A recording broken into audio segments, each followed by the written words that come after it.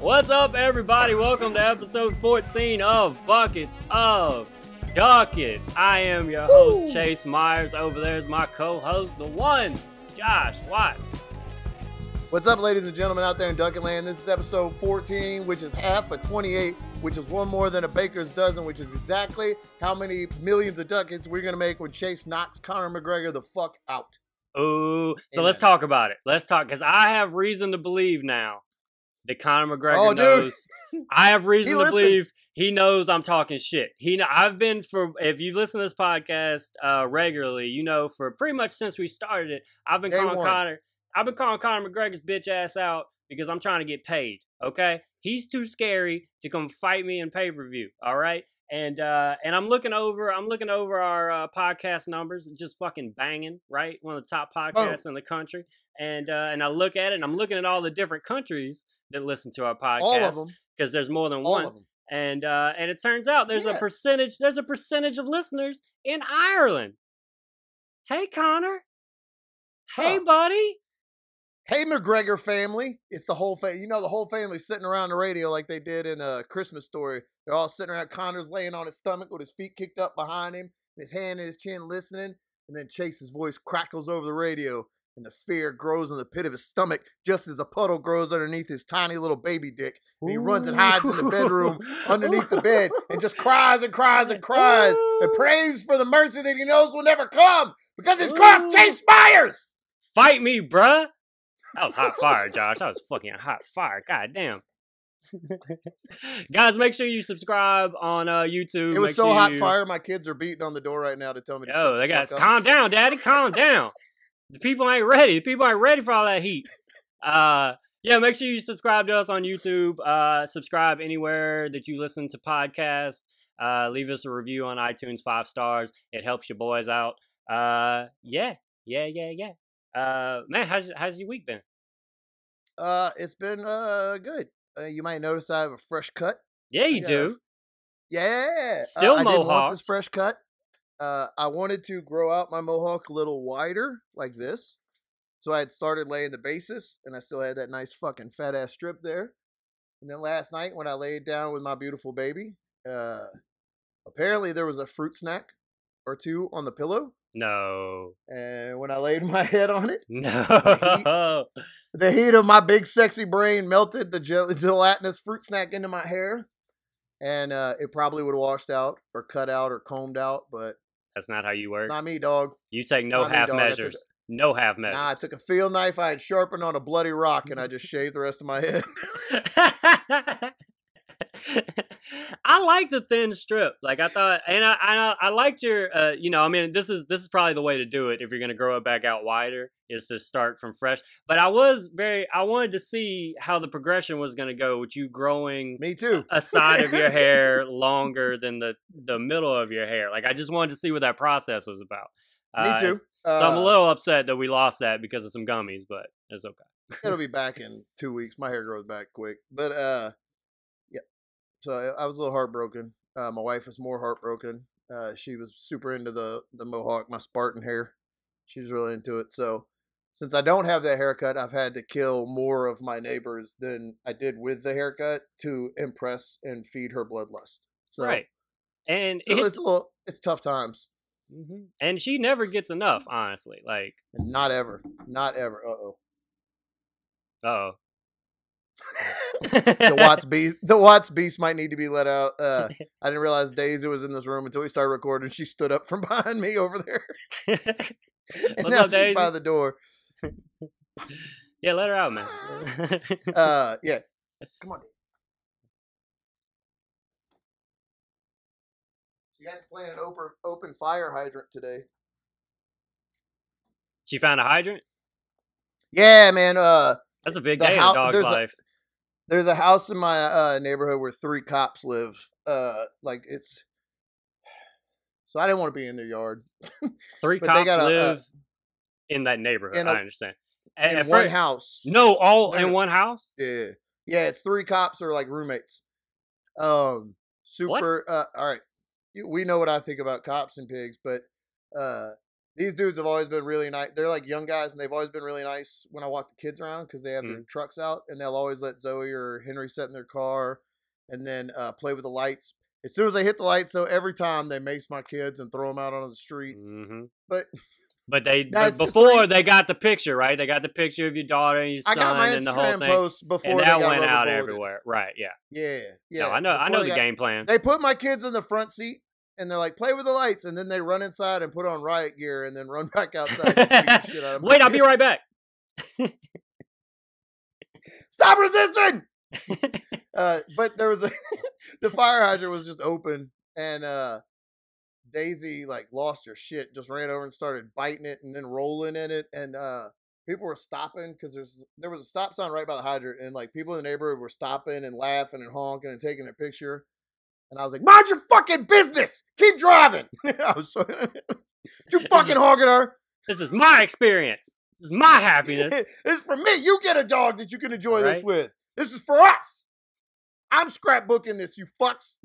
This is not for you. I better not see this on a story. I better not see this on an Instagram story. It was like one of the sweetest things I've ever seen. And I saw both my children born. Wow.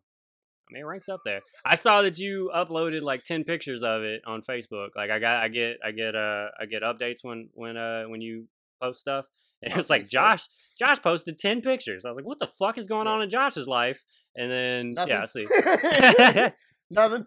My dog turned his head this way, and I was like, you look better in that light. And I took her picture from that way. I get it. I'm real bad about that. I keep having to buy extra iCloud storage because I'll take 15 pictures of the kids sitting in bed to get a good clear one, but I can't delete even the blurry ones. I won't delete them just because like it might be a live photo and I can click on it and see, what they did when I wasn't looking or whatever. Whatever. Keep track on them.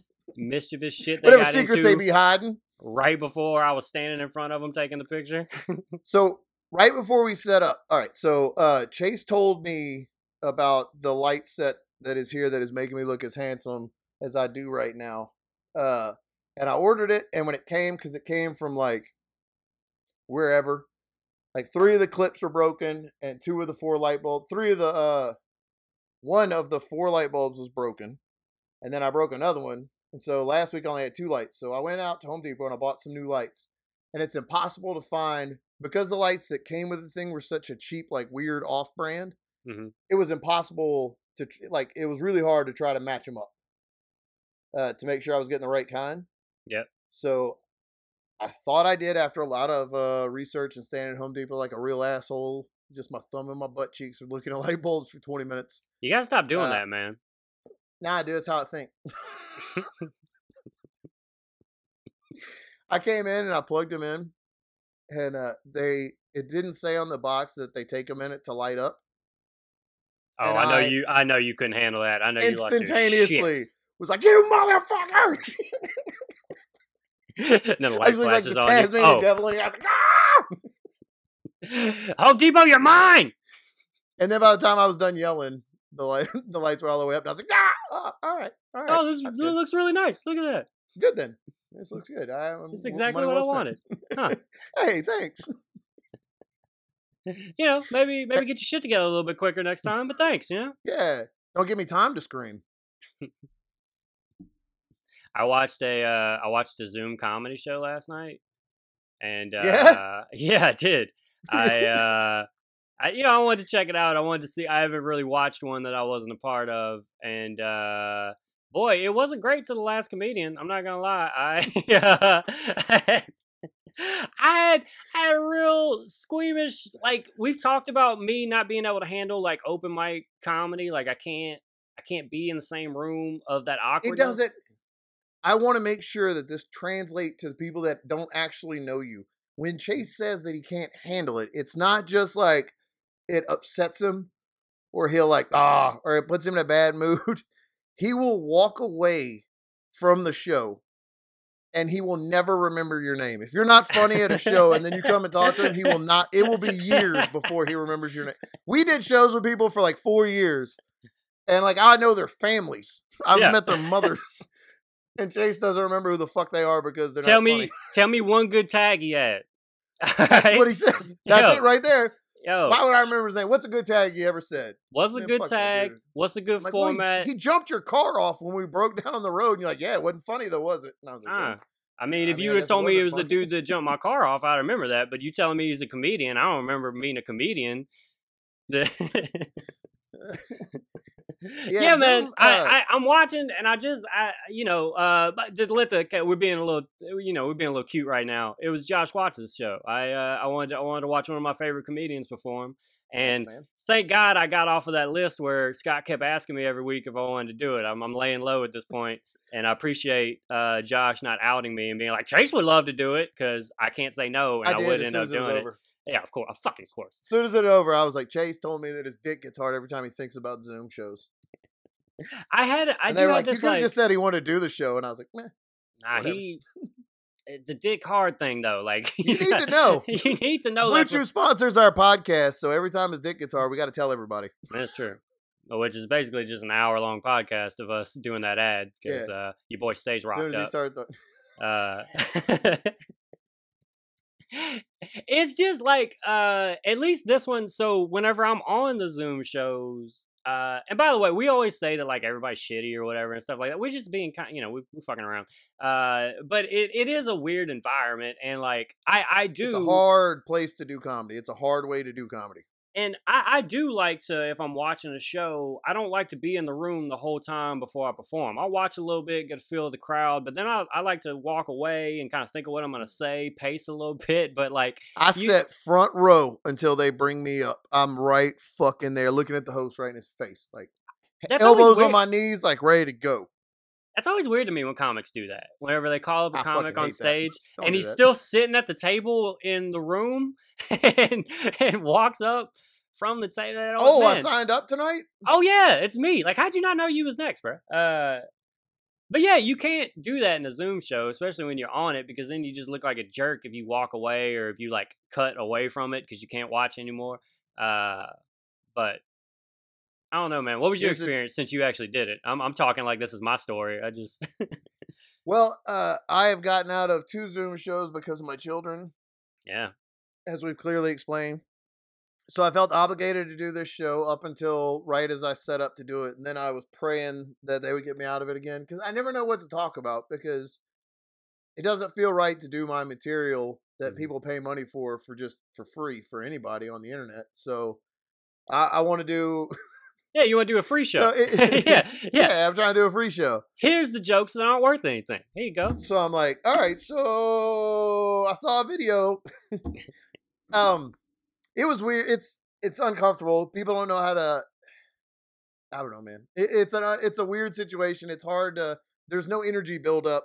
There's no feedback from anybody.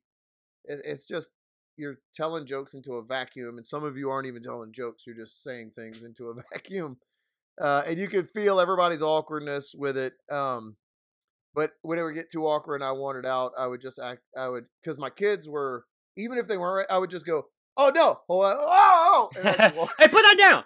Put that down! And I'd mute the video. But I didn't know what to talk about last night, so in our group message with some of my other comic friends, I asked for a topic, and then I just tried to make a story up. Can I jump in real quick? I was really impressed with that, man. So I'm in that group. Obviously, I'd be pretty mad if Josh had a group of comedians that I wasn't involved in. But yeah, minutes before Josh went on, he asked us like, "Hey, what's a topic?" And somebody threw out premarital sex. And dude, you ripped it, man. You had a great was that story real? No, dude, that's okay. I purposely didn't talk to you about this last night because I wanted to talk about it on the show. That was really fucking impressive, man. Part of it is real, like the very basis of it was real. I told a story about sneaking in my family. You might as well tell it now, We went to a small church, and my family, every month, different families in the church would sign up to like change the communion and clean the church or whatever. And this month was my family's month, and I was new to driving, and I had a new truck that I loved a lot. So it had a sunroof, which was a badass thing to have. And your truck had a sunroof? Dope. Yeah, I had a 92 Dodge Dakota Sport with the back was dropped so it was level, and it had a sunroof in it. I fucking loved that truck. That's just the only vehicle I've ever throwing had panties at your truck. Dude, the only vehicle I've ever had I actually loved. Like, I loved that fucking truck. So I volunteered to be the one to drive up to the church and clean it every Friday or Saturday night, so I was ready to go on Sunday mornings. And one night I went out on a date, and I don't remember if we saw Austin Powers or Toy Story, but it was like something around that time that dates the time frame. That's so funny that it was either or. Like I can't remember. Well, okay, I had. Did you go on a date to both movies? Yes, with the same girl. Oh, okay. And each incident was its own crazy thing. So all right, well I'll get okay. So we're getting into this. Yeah, so I go on this date with this girl, and like things get heated up, and in the joke, and nobody caught it.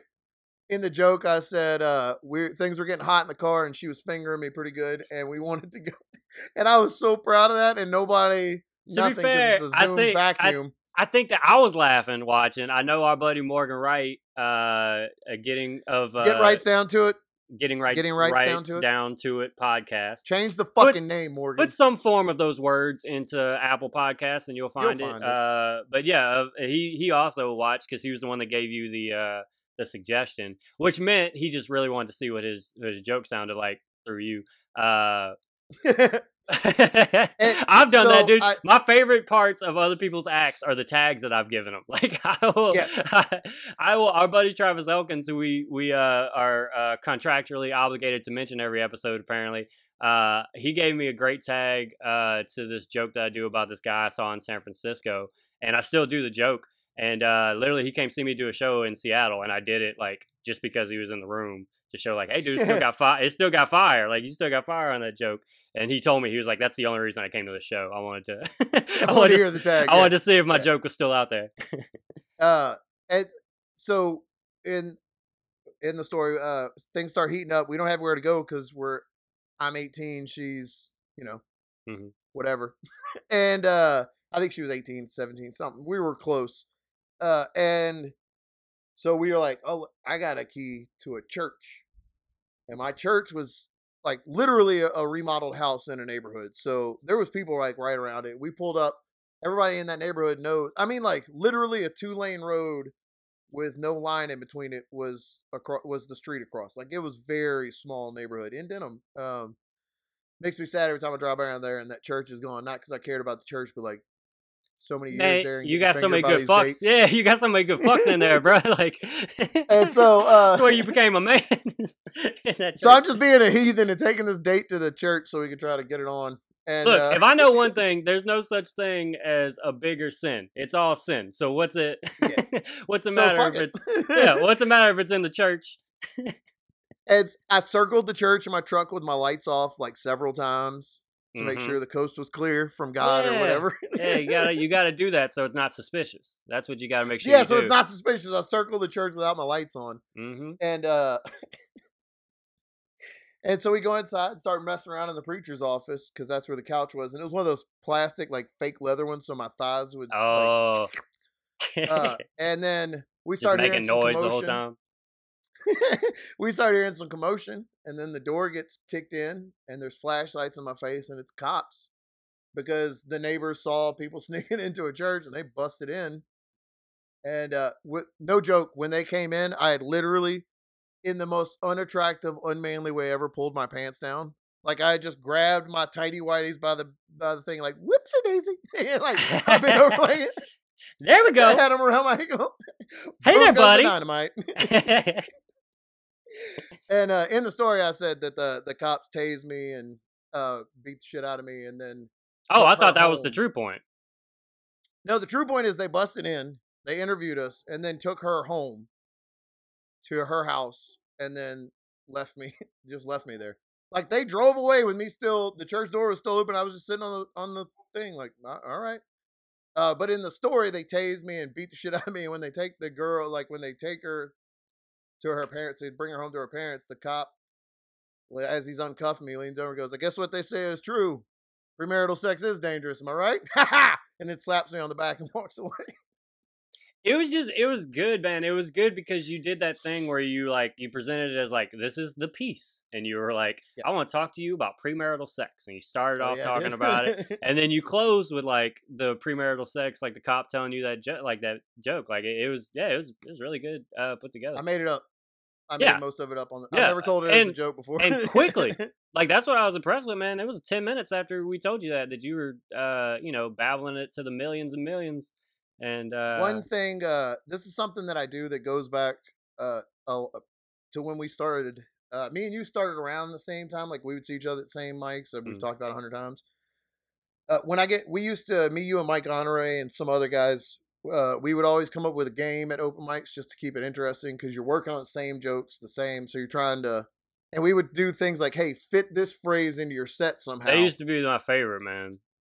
And whoever can fit this phrase in the best in their set wins. And then that keeps the comics interested because you're listening to see where they're going to fit it in. Other people hear the game and then join it. It just makes for it's a fun game that makes you think and makes you create. And it's a good way to get your brain going. And it's fun.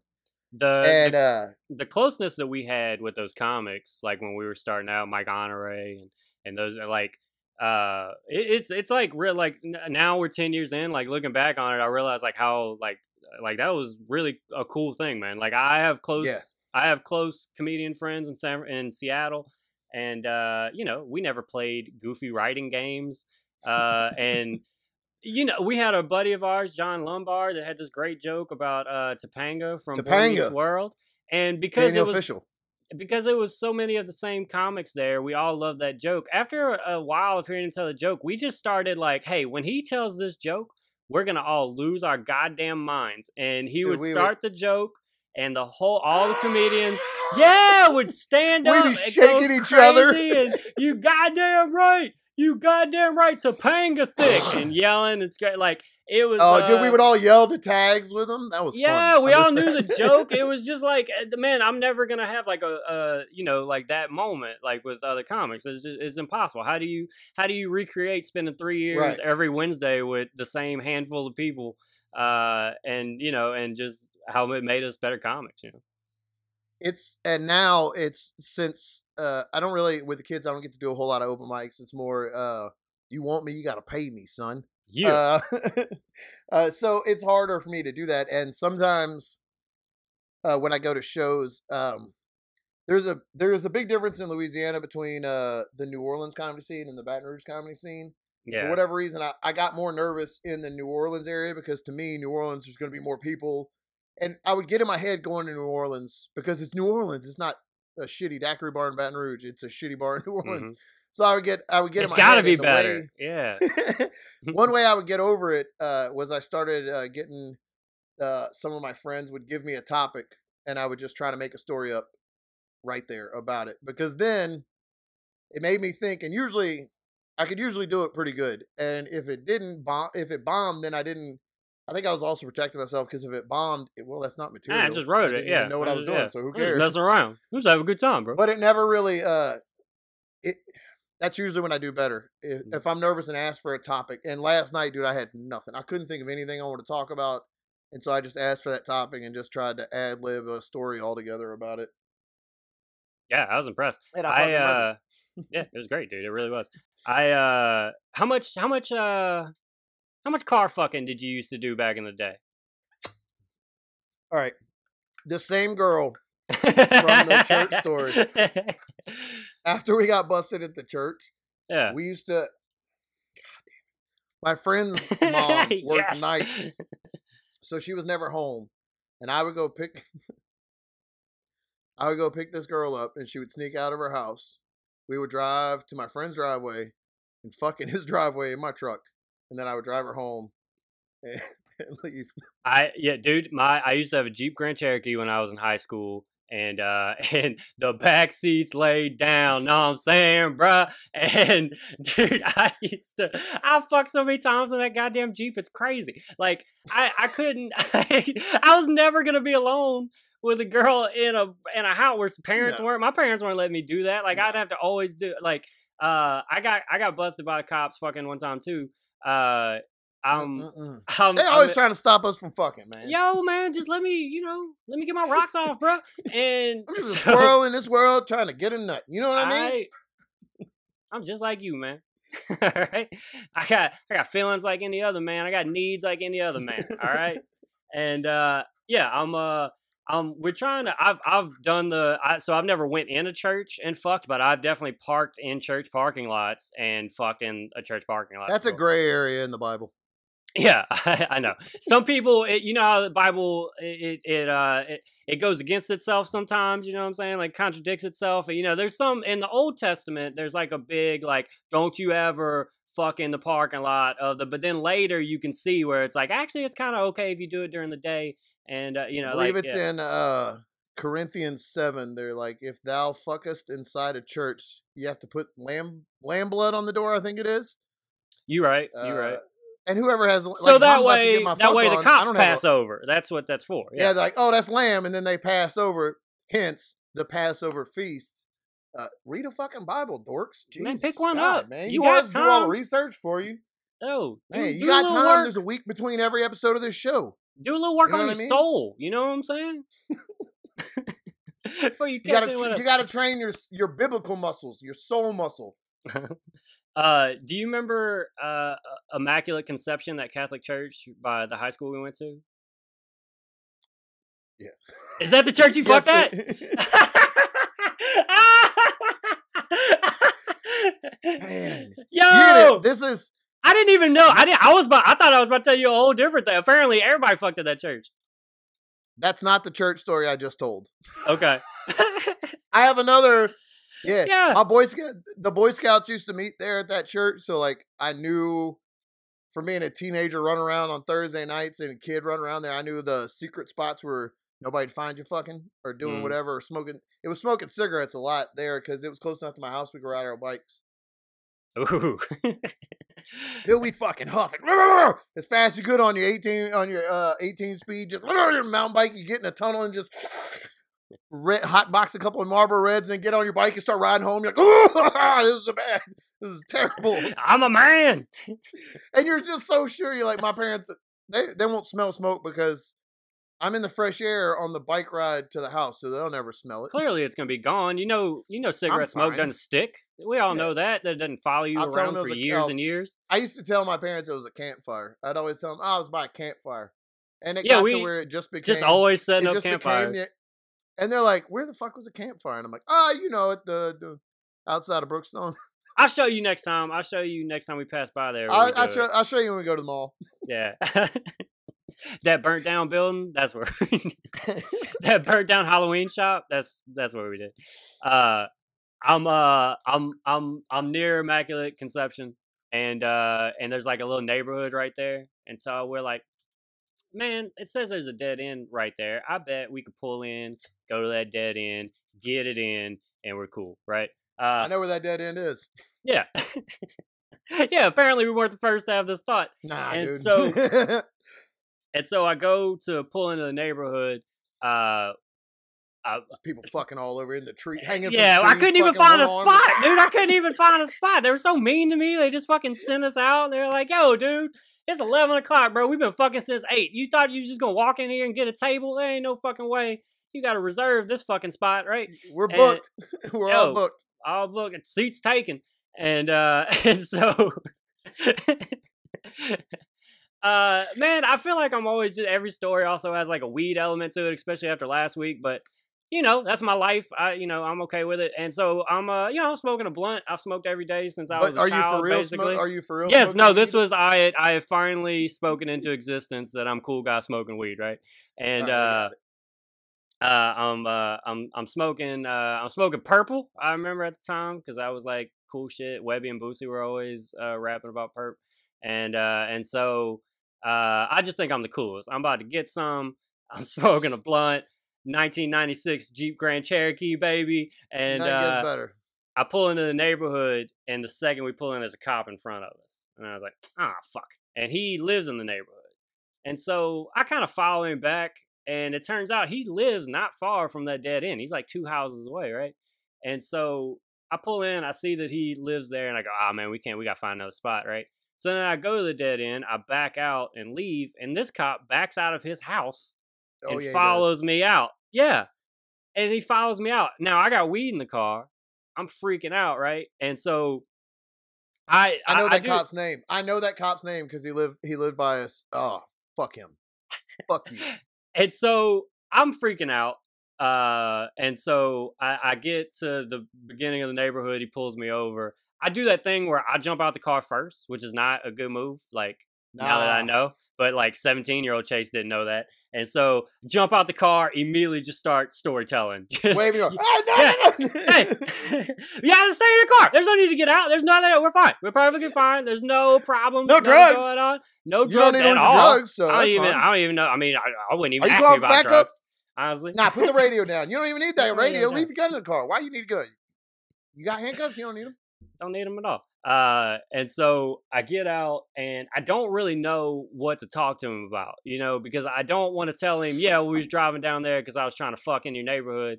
And then I also I don't want him getting there.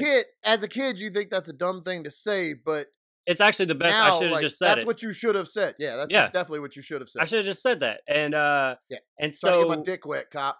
I'm trying to keep him from my car so he can smell the smoke. You know what I'm saying? Yeah, of course. And I'm I know what you're doing. I know what happens when you get pulled over. Yeah, I've been there. We've been there. We can tell that story next.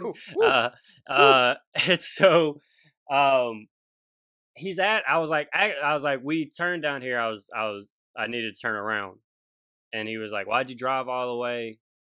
Actually, it was very confusing because he didn't realize that I followed him into the neighborhood. He thought that I was parked at that dead end. He drove in and then I backed out. So we had this weird thing where he was like, "What happened?" And I was like, "Oh, I was going to turn around." And we drove there and backed out.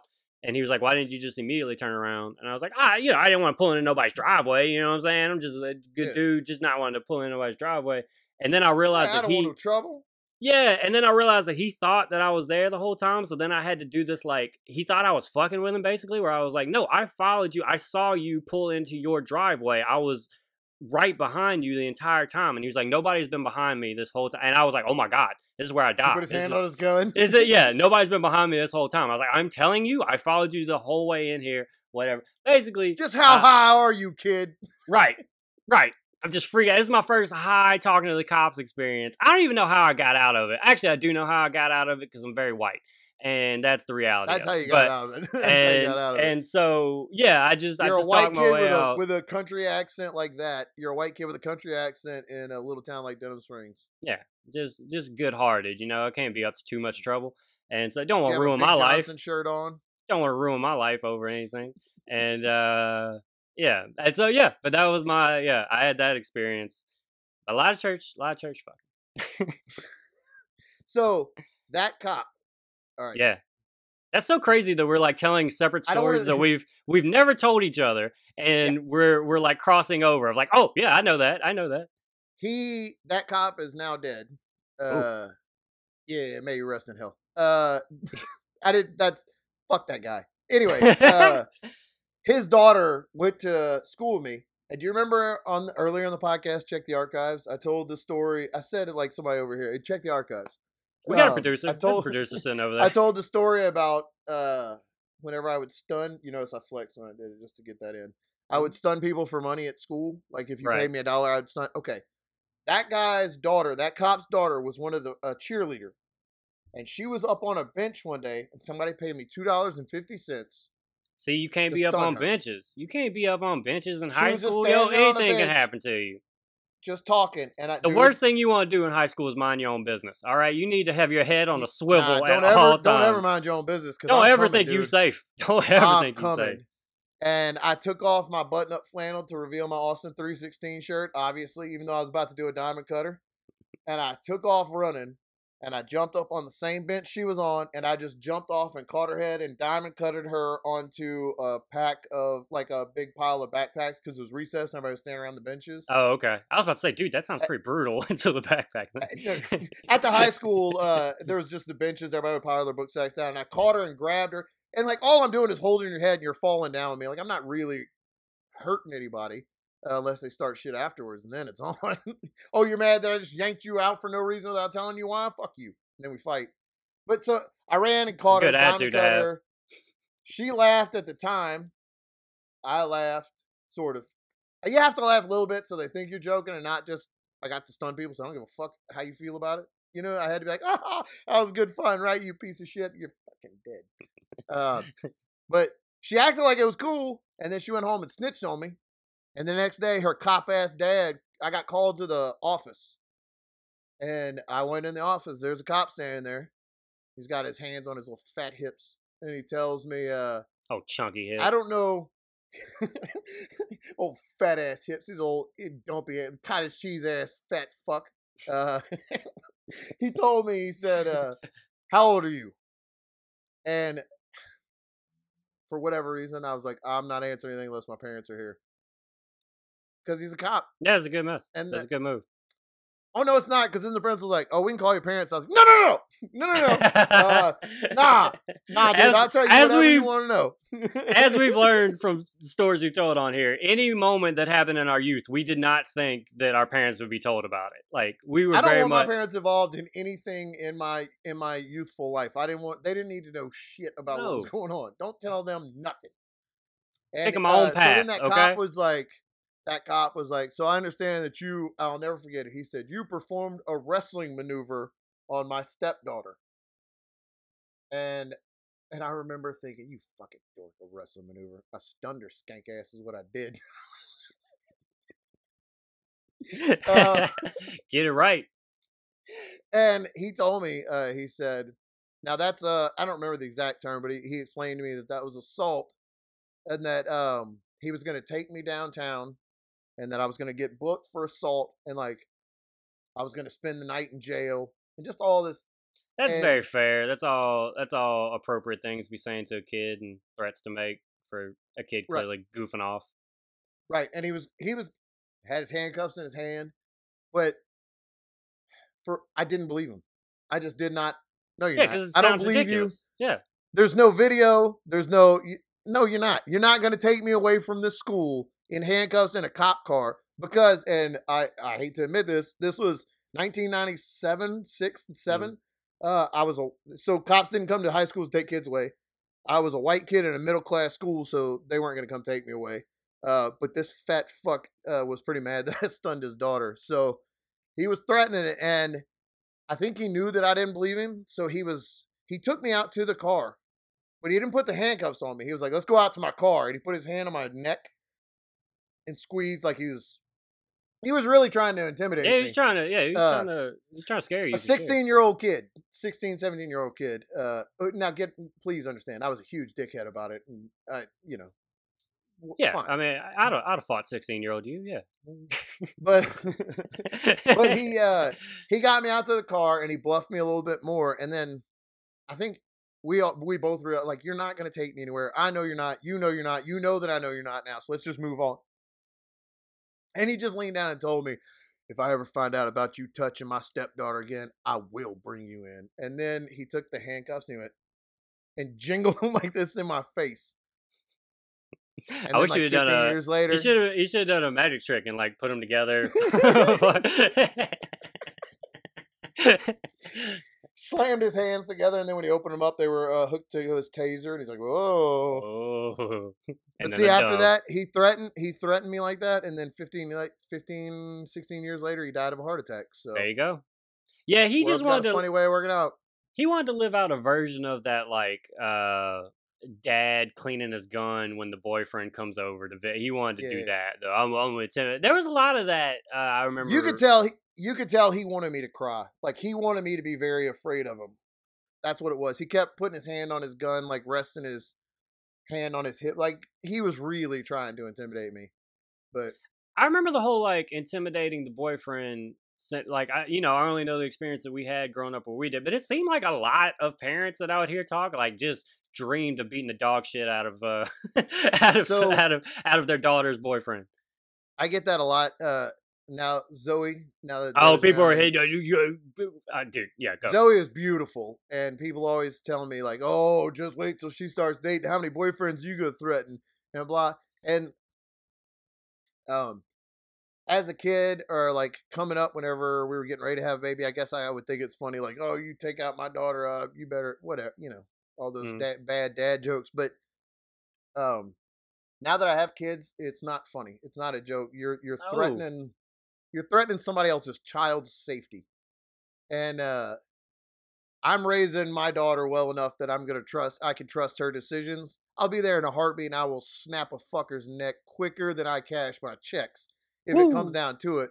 But I trust, I'm going to trust my daughter. Woo! I'm going to trust my daughter and not, I also have a son and I don't want some fucking asshole threatening my son with a gun because he wants to spend time with their daughter. You know? It's just not, it's not funny. I had it happen to me several times. I had a guy jump out. But those situations were right, though. Oh, they were 100% right. Yeah. I have like 15 babies around that I've just abandoned. So they were right to do that. Makes sense. All as a teenager. Right, I got you. Yeah. Oh, yeah. Every one of my kids now are 20. Yeah. Some of my kids have podcasts that get bigger numbers than ours right now. They're going to plug our show. Oh, good. Maybe we can join that. Yeah, that's all I meant. That's all I meant. They're going to plug our show. And they're going to say, go listen to that piece of shit that left us. I don't know where this is going. Let's just, I don't have any kids that I abandoned. Let's get out of that. That went down the road. Then I'm a lot of people. You got threatened taking girls out? Oh, yeah, man. Yeah, nonstop. Every time. And I'm like, I'm a pretty nice guy. Like, I'm just, goofy. Right. Especially back then.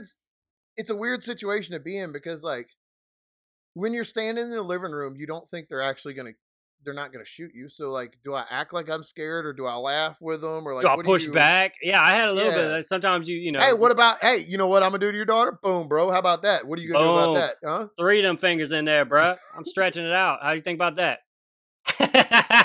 Full just puss punch right with my fist all the way through. I'm going to be punching your daughter. That's my plan.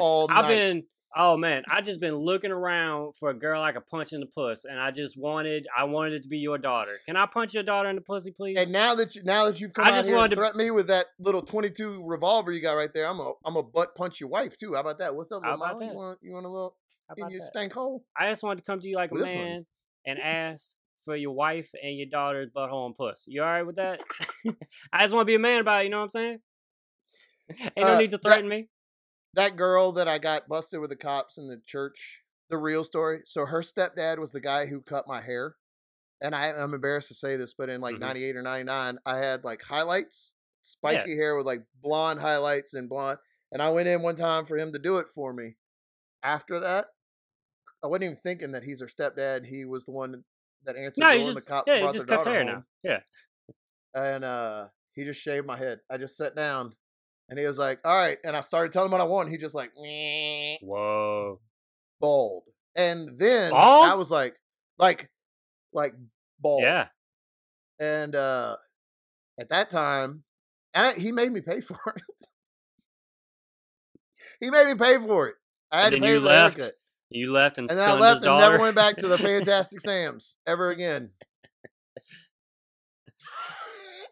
You remember we alluded to this a minute ago. You remember when we almost got arrested on the day before Christmas? The day before Christmas Eve. Yeah. Right before my daughter was born. Dude, I have never felt more guilty about any. So me and you had a show in Mandeville. We were living in Baton Rouge at the time. I live in Mandeville now. I live or close to. I live by the. It is the eve of Christmas Eve. We do. Oh, fuck, I forget that detail of it all the time. Yes. That's I believe that is the only reason we got off. But yeah, man, we fucking we fucking blow trees, bruh. And so we we got done doing a set. We were smoking on the way home, just talking about how much we crushed it, and going over the show. And there's a car in front of me, and he's going pretty slow. And I see the cop behind me, and so I do one of those things where I just kind of like. I guess it's clearly a swerve, but in my head, I'm like, no, I'm just peeking to see if I can go around it. Like, that's what I was doing. Mm-hmm. And so cop pulls us over. And one of the weirdest interactions I've ever had with a cop. This cop was, 15? How fucking old was that cop? And before this, you had argued with me. Like, we had argued about who you volunteered to drive. And I never do that. You never volunteer to drive, and you volunteered to drive this night, and then we get pulled over by a 12-year-old. This dude, he looked like a baby. He was a baby. Like, we could have killed him with a brick right then if we needed to. You always go to, we should have murdered that dude, bro. I'm just saying, if needed to, we could have aborted him right there. That's how young he was. It would have been an abortion. It was just weird. I've just never dealt with a young, like, funny cop. Like, it almost seemed like he should have been in the car with us. He wasn't funny. Weed. Well, no, because remember, he was trying to be cool. Somebody else pulled over too. Do you remember that? Like, in the park, and he was like, I guess they did something bad because they staying here. Like, and I was like, all right, kind of breaking the. And here's the thing: this was at a point in my life I was probably my brokest. Like, this was my definitely like most starving artist moments in my life. You were living with me, right? I believe so. I'm pretty sure. Yeah. I think we were living together then. And so, my registration is expired. I don't have insurance. I'm smoking a blunt. Josh and I have a baby coming. Josh is in my passenger seat with a baby on the way, and I just got pulled over. Dude, if it had just been me, I honestly, I would have definitely been worried, but it wouldn't have been the same type of worried. I was so focused on you and your life.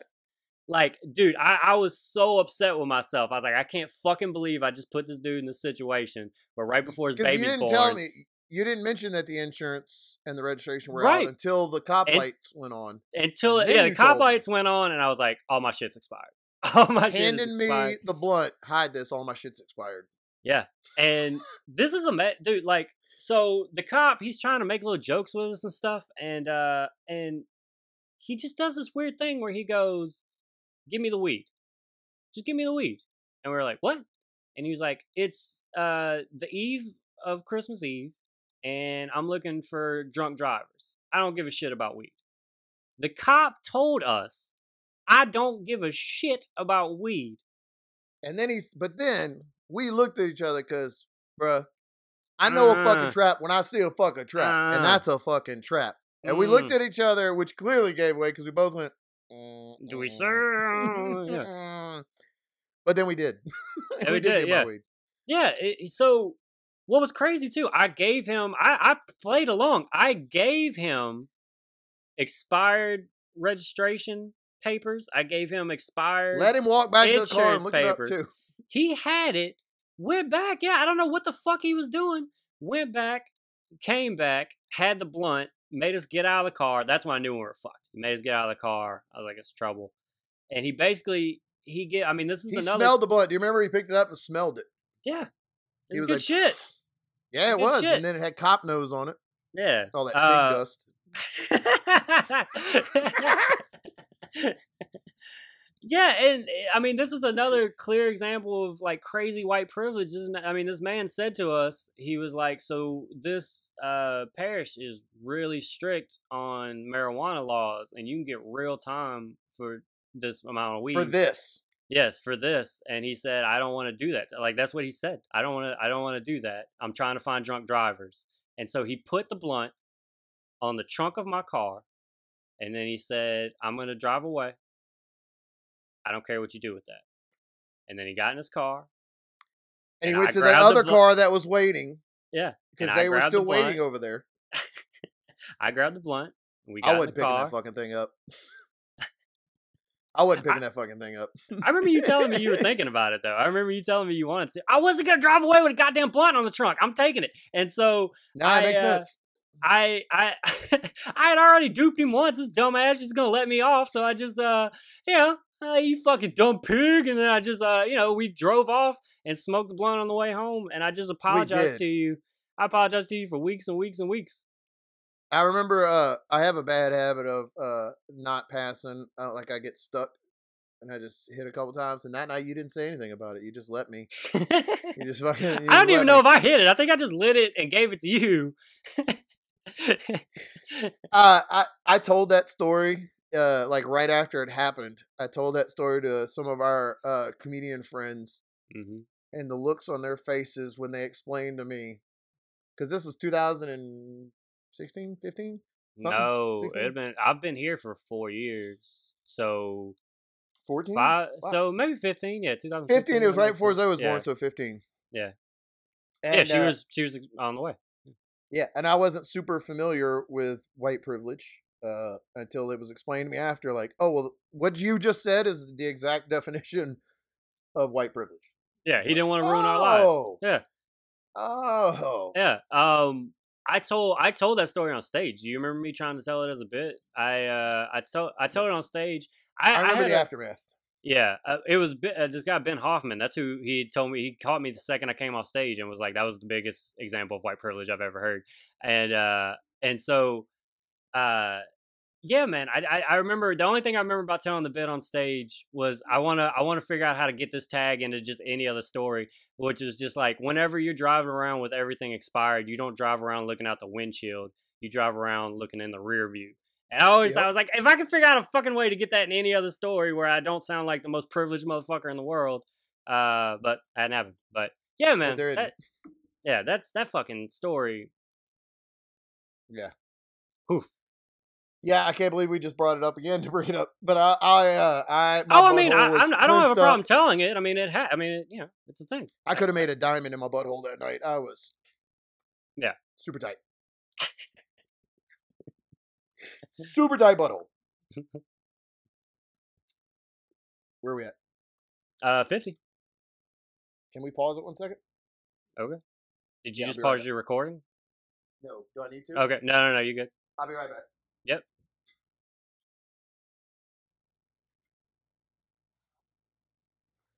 I ran out of Bang energy and I drank one of my old like pre-workouts, Mm-hmm. like the powder. And those have like a shelf limit of an hour to an hour and a half, and then you will shit. It's happening. Either get up, it's happening.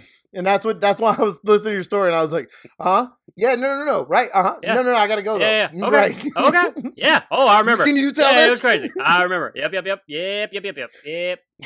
And then I ran off and was like, I wonder if the microphone on these earphones is Oh, gonna pick this yeah, up. we heard every bit of it. Yeah, I'm gonna make sure the people hear your grunt game No. is strong. There was no grunt, It was man. one big was, push and gone. it just, yep. It sounds like when a warrior punches through like a brick. I just go, and then I'm done. My bowels are evacuated.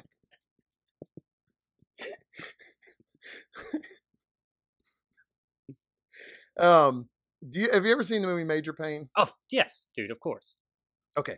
Major Payne is one of my favorite movies. It's one of those movies that like I realize doesn't necessarily hold up as well as some stuff and isn't as funny, but to me it'll never not be funny. That was a movie my family watched. My family still makes jokes referencing that movie. And there's a part where he's in the cafeteria and every time he opens a soda can, he goes, "Oi!"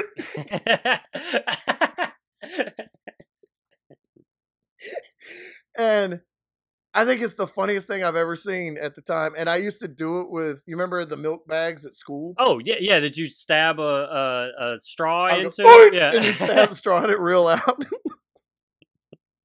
Yeah, what a crazy way to give a bunch of kids just a bag of liquid and fucking have them stab it. That's how we're gonna. That was a weird thing. I've always thought that was funny. You know something else I've always thought is funny that I used to do? When I went to x-ray school, I did it all the time. I would eat or drink as loud as I possibly could. So like I would be in the back of the class drinking a soda. It would just be like, and people would turn around and look at me. And my goal was by the time they turned around and look at me, I was already locked eyes with them because to me Just that waiting. was hilarious. Just waiting. And nobody else thought they would turn around. I'm going already locking eyes with them, and nobody ever. Don't thought you as get funny it? as I was, dude. Because you it's get funny. it? Because I'm annoying. And I'm annoying your education. You get it? Isn't that correct? And then you turn around and get mad at me. I'm waiting for it. It's like I'm doing it on purpose. Isn't that funny? It's like I want the most attention in this room. I haven't started doing stand-up comedy yet, so. Oh no, I guess I was about to say maybe you just started. Yeah, I had just started, and that was the phase where I learned not to invite people to your shows. that you know? Man, I just wish, unless you're good. the biggest advice that I could give to anybody that's like wanting to start stand-up comedy is don't invite anybody you know until you've been doing it for a while. Because even if you get better, it is hard for your friends and family to get over that first impression they have. They're coming once. Yes, they are coming once. They're coming once. And they're going to say, and like, try to, like, I always, whenever I invite people I know, I try to invite them to whatever the best situation. I know that these comics are going to be on it. They're good. I know that I'm doing a good amount of time. I know there'll be a crowd there. But what happens is when you first start, you get so excited, you invite a bunch of people. They come see you at some bar. They sit through 3 hours of open mic. They sit through 17 comics that barely get laughs. They're just saying, 6 people hump a stool, saying the most like ridiculous shit you've ever heard, just telling you too much about their lives without there actually being any point to it and stuff, just bumming you out for an hour and a half, 2 hours, and then they watch you. And it's your first time. Nobody's good their first time. Even if you are good your first time, you're not actually good. Like, you're just good for it being your first time. Like, but you can't go and, like, nobody would do, oh, wow, you're fucking ready. No, dude, you got to fucking put in years before you do it. And yeah, that's it. They will only come to that one. So I save it. Save it until you got something to show them, and then you'll actually get support from them. I invited everybody to everything when I first started. Everything, dude. Hey, I'm doing 3 minutes on this mic, and then here's a real dirtbag thing to do. And then I would always spin that into, well, I brought people, so maybe I could do more than 3 minutes, or like I would always try to spin that. And they would see me, and they were like, "Well, I mean, it wasn't, And I was like, "Well, it's because I only did 3 minutes. I really need like 7 minutes to really get a laugh. I need 7 minutes to make somebody laugh." Who could be funny immediately? You know what I'm saying? Like, who can be funny in 2 minutes? Nobody can get a single laugh in 2 minutes. We know that. You got to at least 8 to 10 minutes before you get your first laugh. Come on, guys. You got to feel it out. I feel it out. Got to let you know what I did this week. Everybody in my class.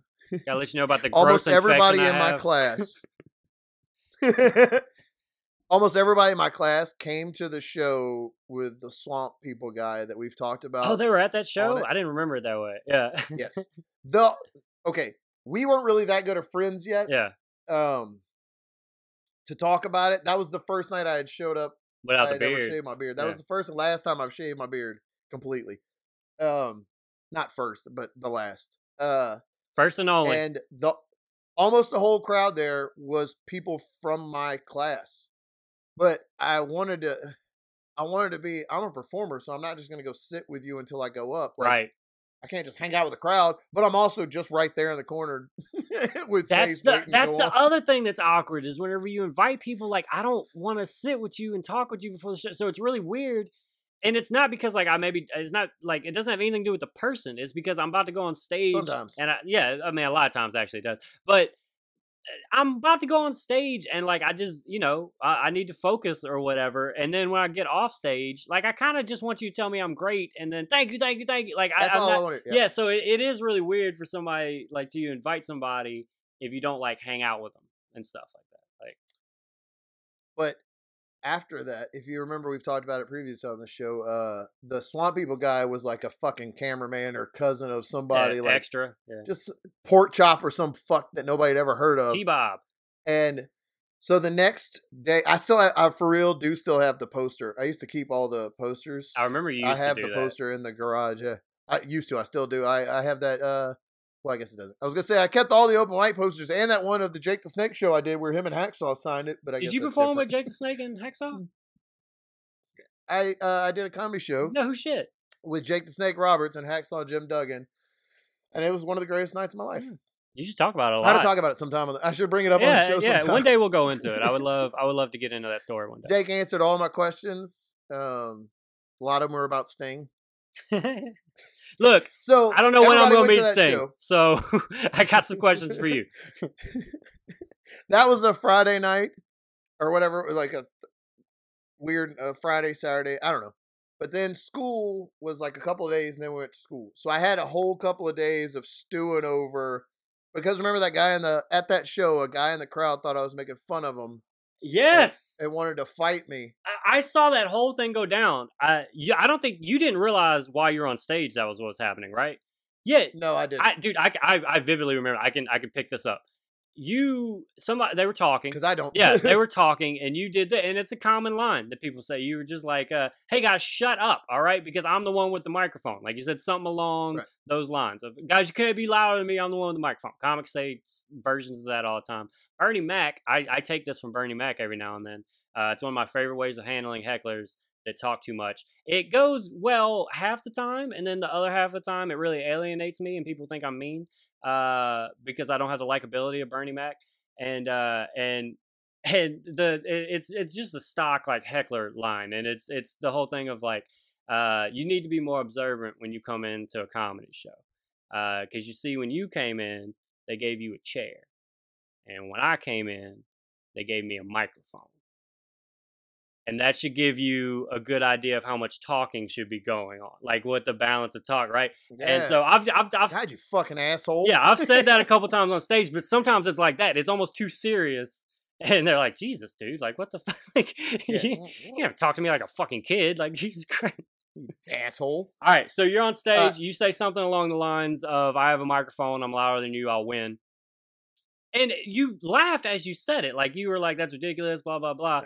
And this dude at the bar just gets real mad and goes, "Hey, fuck that dude. Fuck that." But he doesn't say it that loud, but he says it enough to where, like, if you're next to him, you hear him. And he stands up, and the lady that was hosting it that we both hate, she, like immediately grabs him. Like, "What's the problem?" And he's like, "That motherfucker thinks he's better than us." And she offered to buy him a beer. And she was like, "Yes, Daiquiri Bar in Ponchatoula, I do." Yeah. She offered to buy him a beer, and that's all he needed. He sat down and shut the fuck up for the rest of the show. She gave him a hug, too. I'll never forget that. Yeah. She had to give him a hug to get him to calm down, is what she said, which is gross. Yeah. And she's gross, and the whole thing was gross. But that fucking redneck inbred had run up there, I'd have knocked his fucking grill out his asshole. You should kill him, bruh. I'll fucking... Did you ever think about that? Just murder him. That was... I very distinctly remember that was when I was at the stage and performing, when I would hold the microphone, my hand on the mic stand, and never look at anybody. I'd just look down and twirl the mic stand because I was so nervous. The first time I saw you... out here slaughtered. Oh, wait. No. Hold on. So the show was on a weekend. Right. It wasn't great. It was, it was okay. I hadn't been doing comedy very long, so it wasn't really good. And then everybody from my class came. And then there was a couple of days before school started back up. So I had a couple of days of like, oh, fuck, I hope they liked me. I hope they're probably going to think I'm... And in my head, I was like, they're going to think I was hilarious. When I come into class, they're all going to just lift me up on their arms and just crowd surf me to the front of the room and just give me a degree right now. That's our hero. And just be like, go live your fucking dream. You've wasted enough time here learning science. You get out there and you make the people laugh. You live your dream. Science can wait. Science will always be there. You get out there and flex your titty muscles and make some people laugh. Tit up, though, and wear a mask. But get out there and make them laugh. Tit up or shut up. And by the time I got to class Monday, I strutted in fully ready. And everyone in the class was mad at me. They were mad at you? Because, mad. Because I got a babysitter. We wasted a date night to go see Swamp People and some motherfucker I've never heard of. Oh, at least it was him. At least it wasn't they were mad at you. Nobody even mentioned that they stayed to see my set. Several people told me they left as soon as they saw it was some T-Bob or some fucking pork chop or P-Row pork chop or pork chop P-Row, whatever his name was. They're like, nah, we just left. We're not going to pay to come in and see some ain't shit that we've never heard of. And I was like, well, you were supposed to come to see me tell jokes. Yeah, that was actually what you were coming for. That was the invitation. You remember? But they were all mad at me about it, and then I never invited anybody to anything else again until the Charlie Murphy show. Right. And then because of Charlie Murphy's name, I told everybody, I'm doing a show with Charlie Murphy. See? You heard of him. He's actually Charlie Murphy, not the real one. Not T-Bob.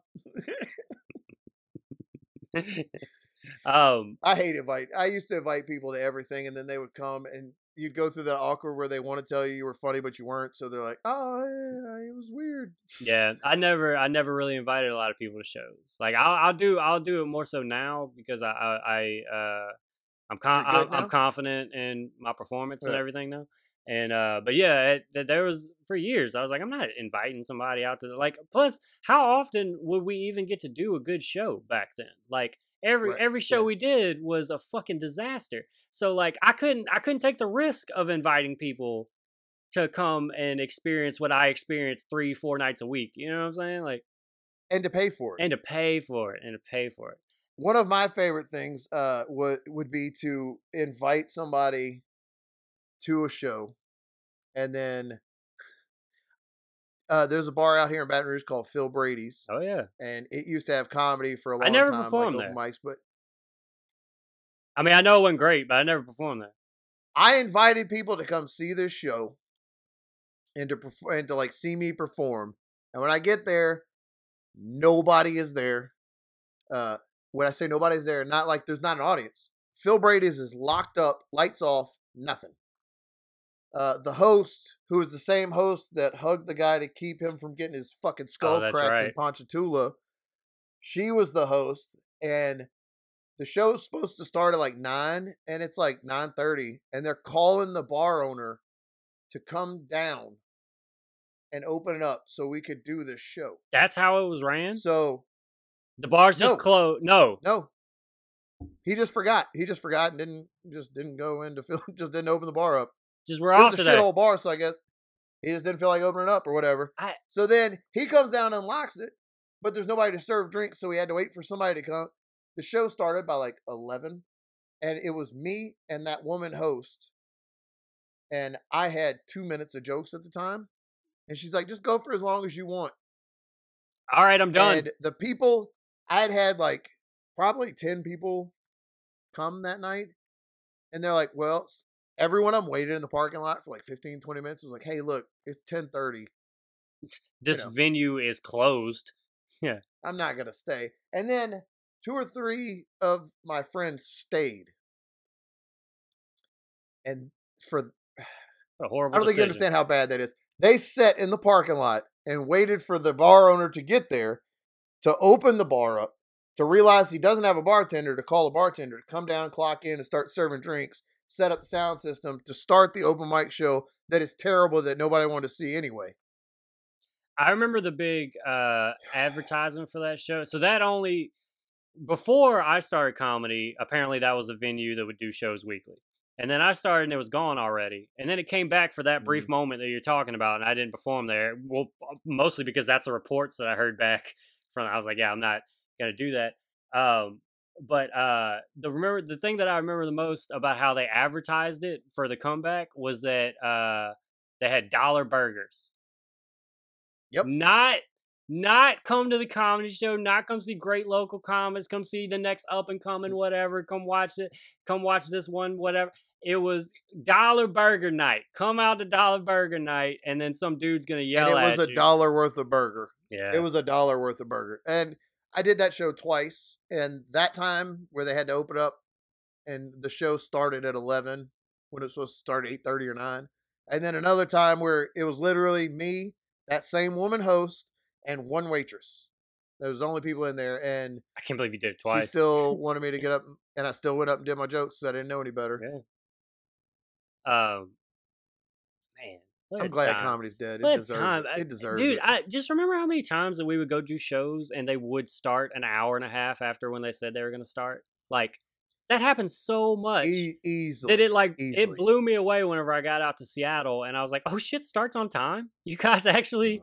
The show starts at 8. Look at that. You're here. At 8:05, the show's going. Like, that's amazing. Like, but we had so many experiences of going to bars. This would happen in New Orleans too. Like, we'd go to bars. Yeah. And they would wait an hour because they didn't have a big enough crowd And they would just let the people, and it would suck because sometimes there'd be people that were there for the show that actually showed up on time. That had to wait an hour. And now they have to wait an hour because of some better crowd that we think is going to come. And then, of course, that's never going to come. It never comes. 5 more people might come in, and then they start the show. And then the people that have been there. And by the time they get there, they're shit-faced. Shit-faced. They didn't come there for the show because they're an hour later than when the show started. So it's not like that was their intention for the night, was to go to a comedy show.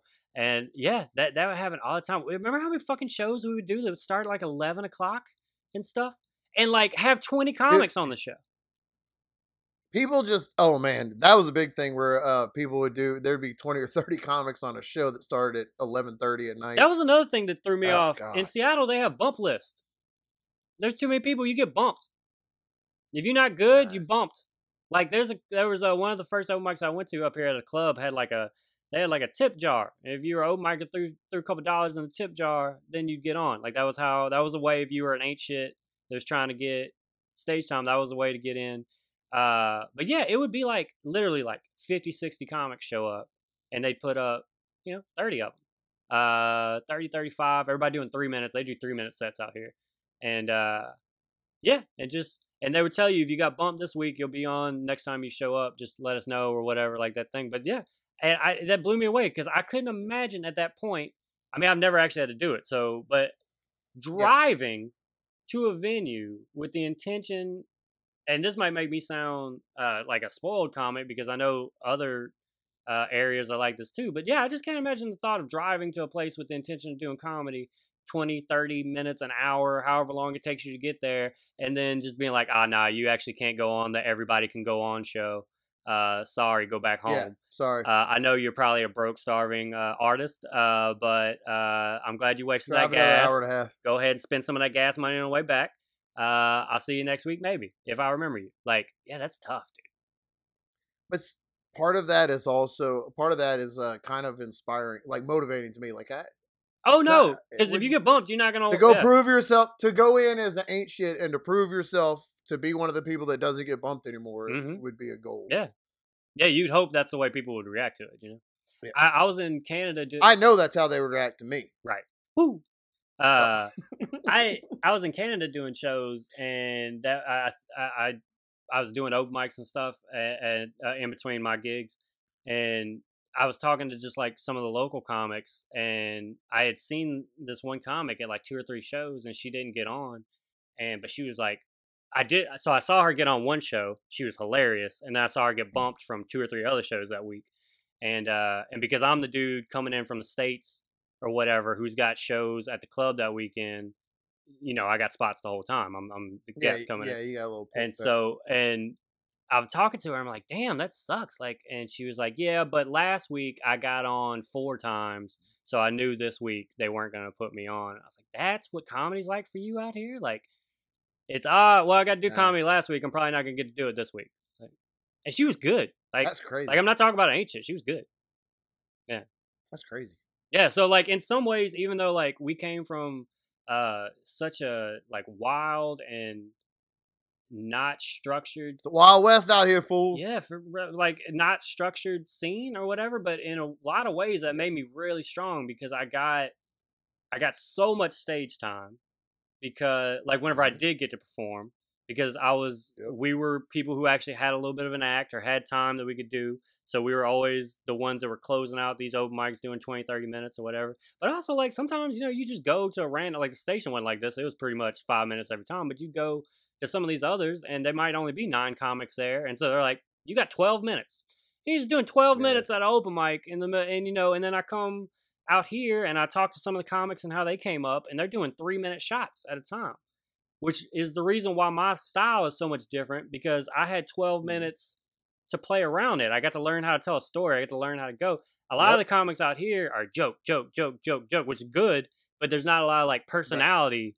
And what they're doing because they never got the experience. It blew me away how many comics told me that they never got to do like a 15-minute set, and had been doing it 2-3 years at this point. Like when I talked to them, but it's just so in some ways it's good that coming up in such a bad scene, and because it lets you fuck up without anybody seeing it, and then and if you actually do have some talent, you're gonna get a lot more stage time than what most people would. Like I remember having a conversation with this guy, and he was telling me how many sets he did that year, and I was like, and he just told me like he was like one of those dudes that like knew how many sets he did every year, and I would keep up with that to a degree. Like I for a couple years, I always have every show that I have in my phone, so I would count them up at the end of the year and see how many it was.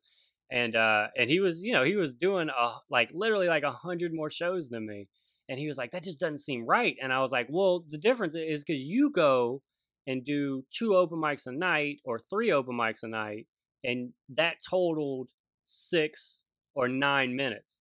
I was like, I would go do 1 and do 15 minutes. Like my stage time is so much more than your even you going up more, just because of like just how rubbing his face in it, huh? Oh, just rubbing his face. I let everybody know they not better than me, bro. You know that. I ain't about to let just subtle drop it in there. I ain't about to let nobody know. Because I'm so much better than you. Yeah, I'm so much better. Because I'm so much better, I get so much more time. You know what I'm saying? Because when you're better, you get better spots. They give time to comics that are better. Yeah. So I will work on getting better. That's my move. Yeah. So be funny. If I can give one advice, one bit of advice to you, comic. Be funny. My favorite part about the scene down here was whenever you're around for a little while, people start seeing you. You'd get the advice from the people that do 1 open mic a year for 30 years down here. It was. They tell you like they're the. It was such a hard thing to try to like understand who those people were, because when you start comedy, you don't know shit, and you don't like as far as like who's who or like what is a good comic and all that stuff. And so you would just hear like the dude that ran the show at that bar you were talking about, the guy that ran it the first time. I thought that dude was like a legend, and now after it took about 3 years, and I realized like, oh, this is just like an alcoholic. Like this is not this is not like some great like in my head I always had to start. It's the same bit. It's the same bit. He just gets drunk and tells the same bit at open mics. Yeah, they count the time that they've been going as if like it means anything. Like if you're only performing 15 times a year, I don't give a shit that you've been doing it 10 years longer than me. You actually don't have. Or if you stop for 6 years, it doesn't count. Yeah, and by the way, nobody. Well, I've been doing it 20 years, but 14 years I was kind of taking a break. Yeah. Well, then you've been doing it too. Right. I've been trying to figure out how do you talk about how long like we've been doing comedy now that comedy is dead. Like in February is going to be 10 years of me doing comedy. Do I say I've been doing comedy 10 years, or do I say 9 years and 4 months or whatever the fuck? Like, I'm going to count it. I'm going to say it's 10 years. Count it because you just did Coos Bay, so count it. I did Coos Bay. Yeah, I still performed. I've done a couple Zoom shows. Do your set. Do 7 minutes. Oh, I'm glad you told me. Here we go. Hey, thanks everybody for coming out. No, yeah, it's. Let me tell you about premarital. Y'all drive safe tonight. Fuck. If you are an open mic comic, that game's really fun to play. If the open mics ever start again, to try to fit a phrase into your sets, it'll help you. I remember one of ours was and then I kick flipped the fuck out of there. Oh yeah, that was a fun one because you could throw that at the end of whatever story you're saying. So you tell some story about being at the grocery store or whatever, and whatever the punchline is, and then I kick flipped out that motherfucker, and then it's always gonna land because all the comics are gonna pop, and they're mostly who's in the crowd. So like, yeah, it was. Yep. Oh, it was so much fun. I miss those days, man. That was fun times. Good days, man. Now the world is over, and we're just out here having our neighbors narc on it. Neighbors narking on neighbors. I seen that motherfucker the other day through the fence. I seen him. He's still sneaking around out there? Seen him through the fence. This got to be close to being over, right? Like, he can't... How dumb is this man? I think it is. Yeah. I saw him sneaking around the fence, and I saw him through the cracks in the... This is so shitty. And instead of... I started just calling him out on it. So when I see him, I'd go, hey! I don't get... I see you. Give him around here. Go on out. I take 2 pairs of shoes, just beat them together and run out there. Get out! Like you're chasing off a bear. Come on. But I do. I just go, I saw him walking on the other side of the fence. And like I said, there's a yard or 2 between us, so I shouldn't be able to see him on the other side of the fence. And I just said, hey, I see you. Yeah, you. Just walk back. And that was the last That was, but I mean, that was 2 days ago, yesterday, and I just got a new pipe. I'm just gonna be ripping fat rips in my backyard, Yeah, blowing it bruh. right in his old lady's stupid nursing home house. It probably smells like potpourri and old lady farts. I'm just gonna blow huge bong rips in his chimney. I'm gonna take her asthma medicine, and I'm gonna dare him to say something about it. Because let me tell you something, you piece of shit. I'm as virile as I am violent, and I'll break your neck and fuck your whole family. Ah! Maybe I should smoke. Maybe I need to hit it again right now. Huh? Killer, dude. Let's wrap this up, man. That was a great episode. All right, guys. Thank y'all so much for listening. Subscribe and on ladies. YouTube, all your podcast streaming platforms. We're there. Check them out. I'm not gonna make a full announcement, but I'll say we got some stuff coming up. Stuff's in the works. We got some stuff coming. Stuff's in the works, so we're really excited about it. And don't forget to tits up, ladies, and wear your mask. That's right. Go get them. Walk around with a mask on like you got a big set of swinging titties on you, and you ain't afraid of shit except a virus. I mean, that's why you wear. Yeah, that's why the mask is there, obviously. All right, guys. See y'all next week. Eat shit.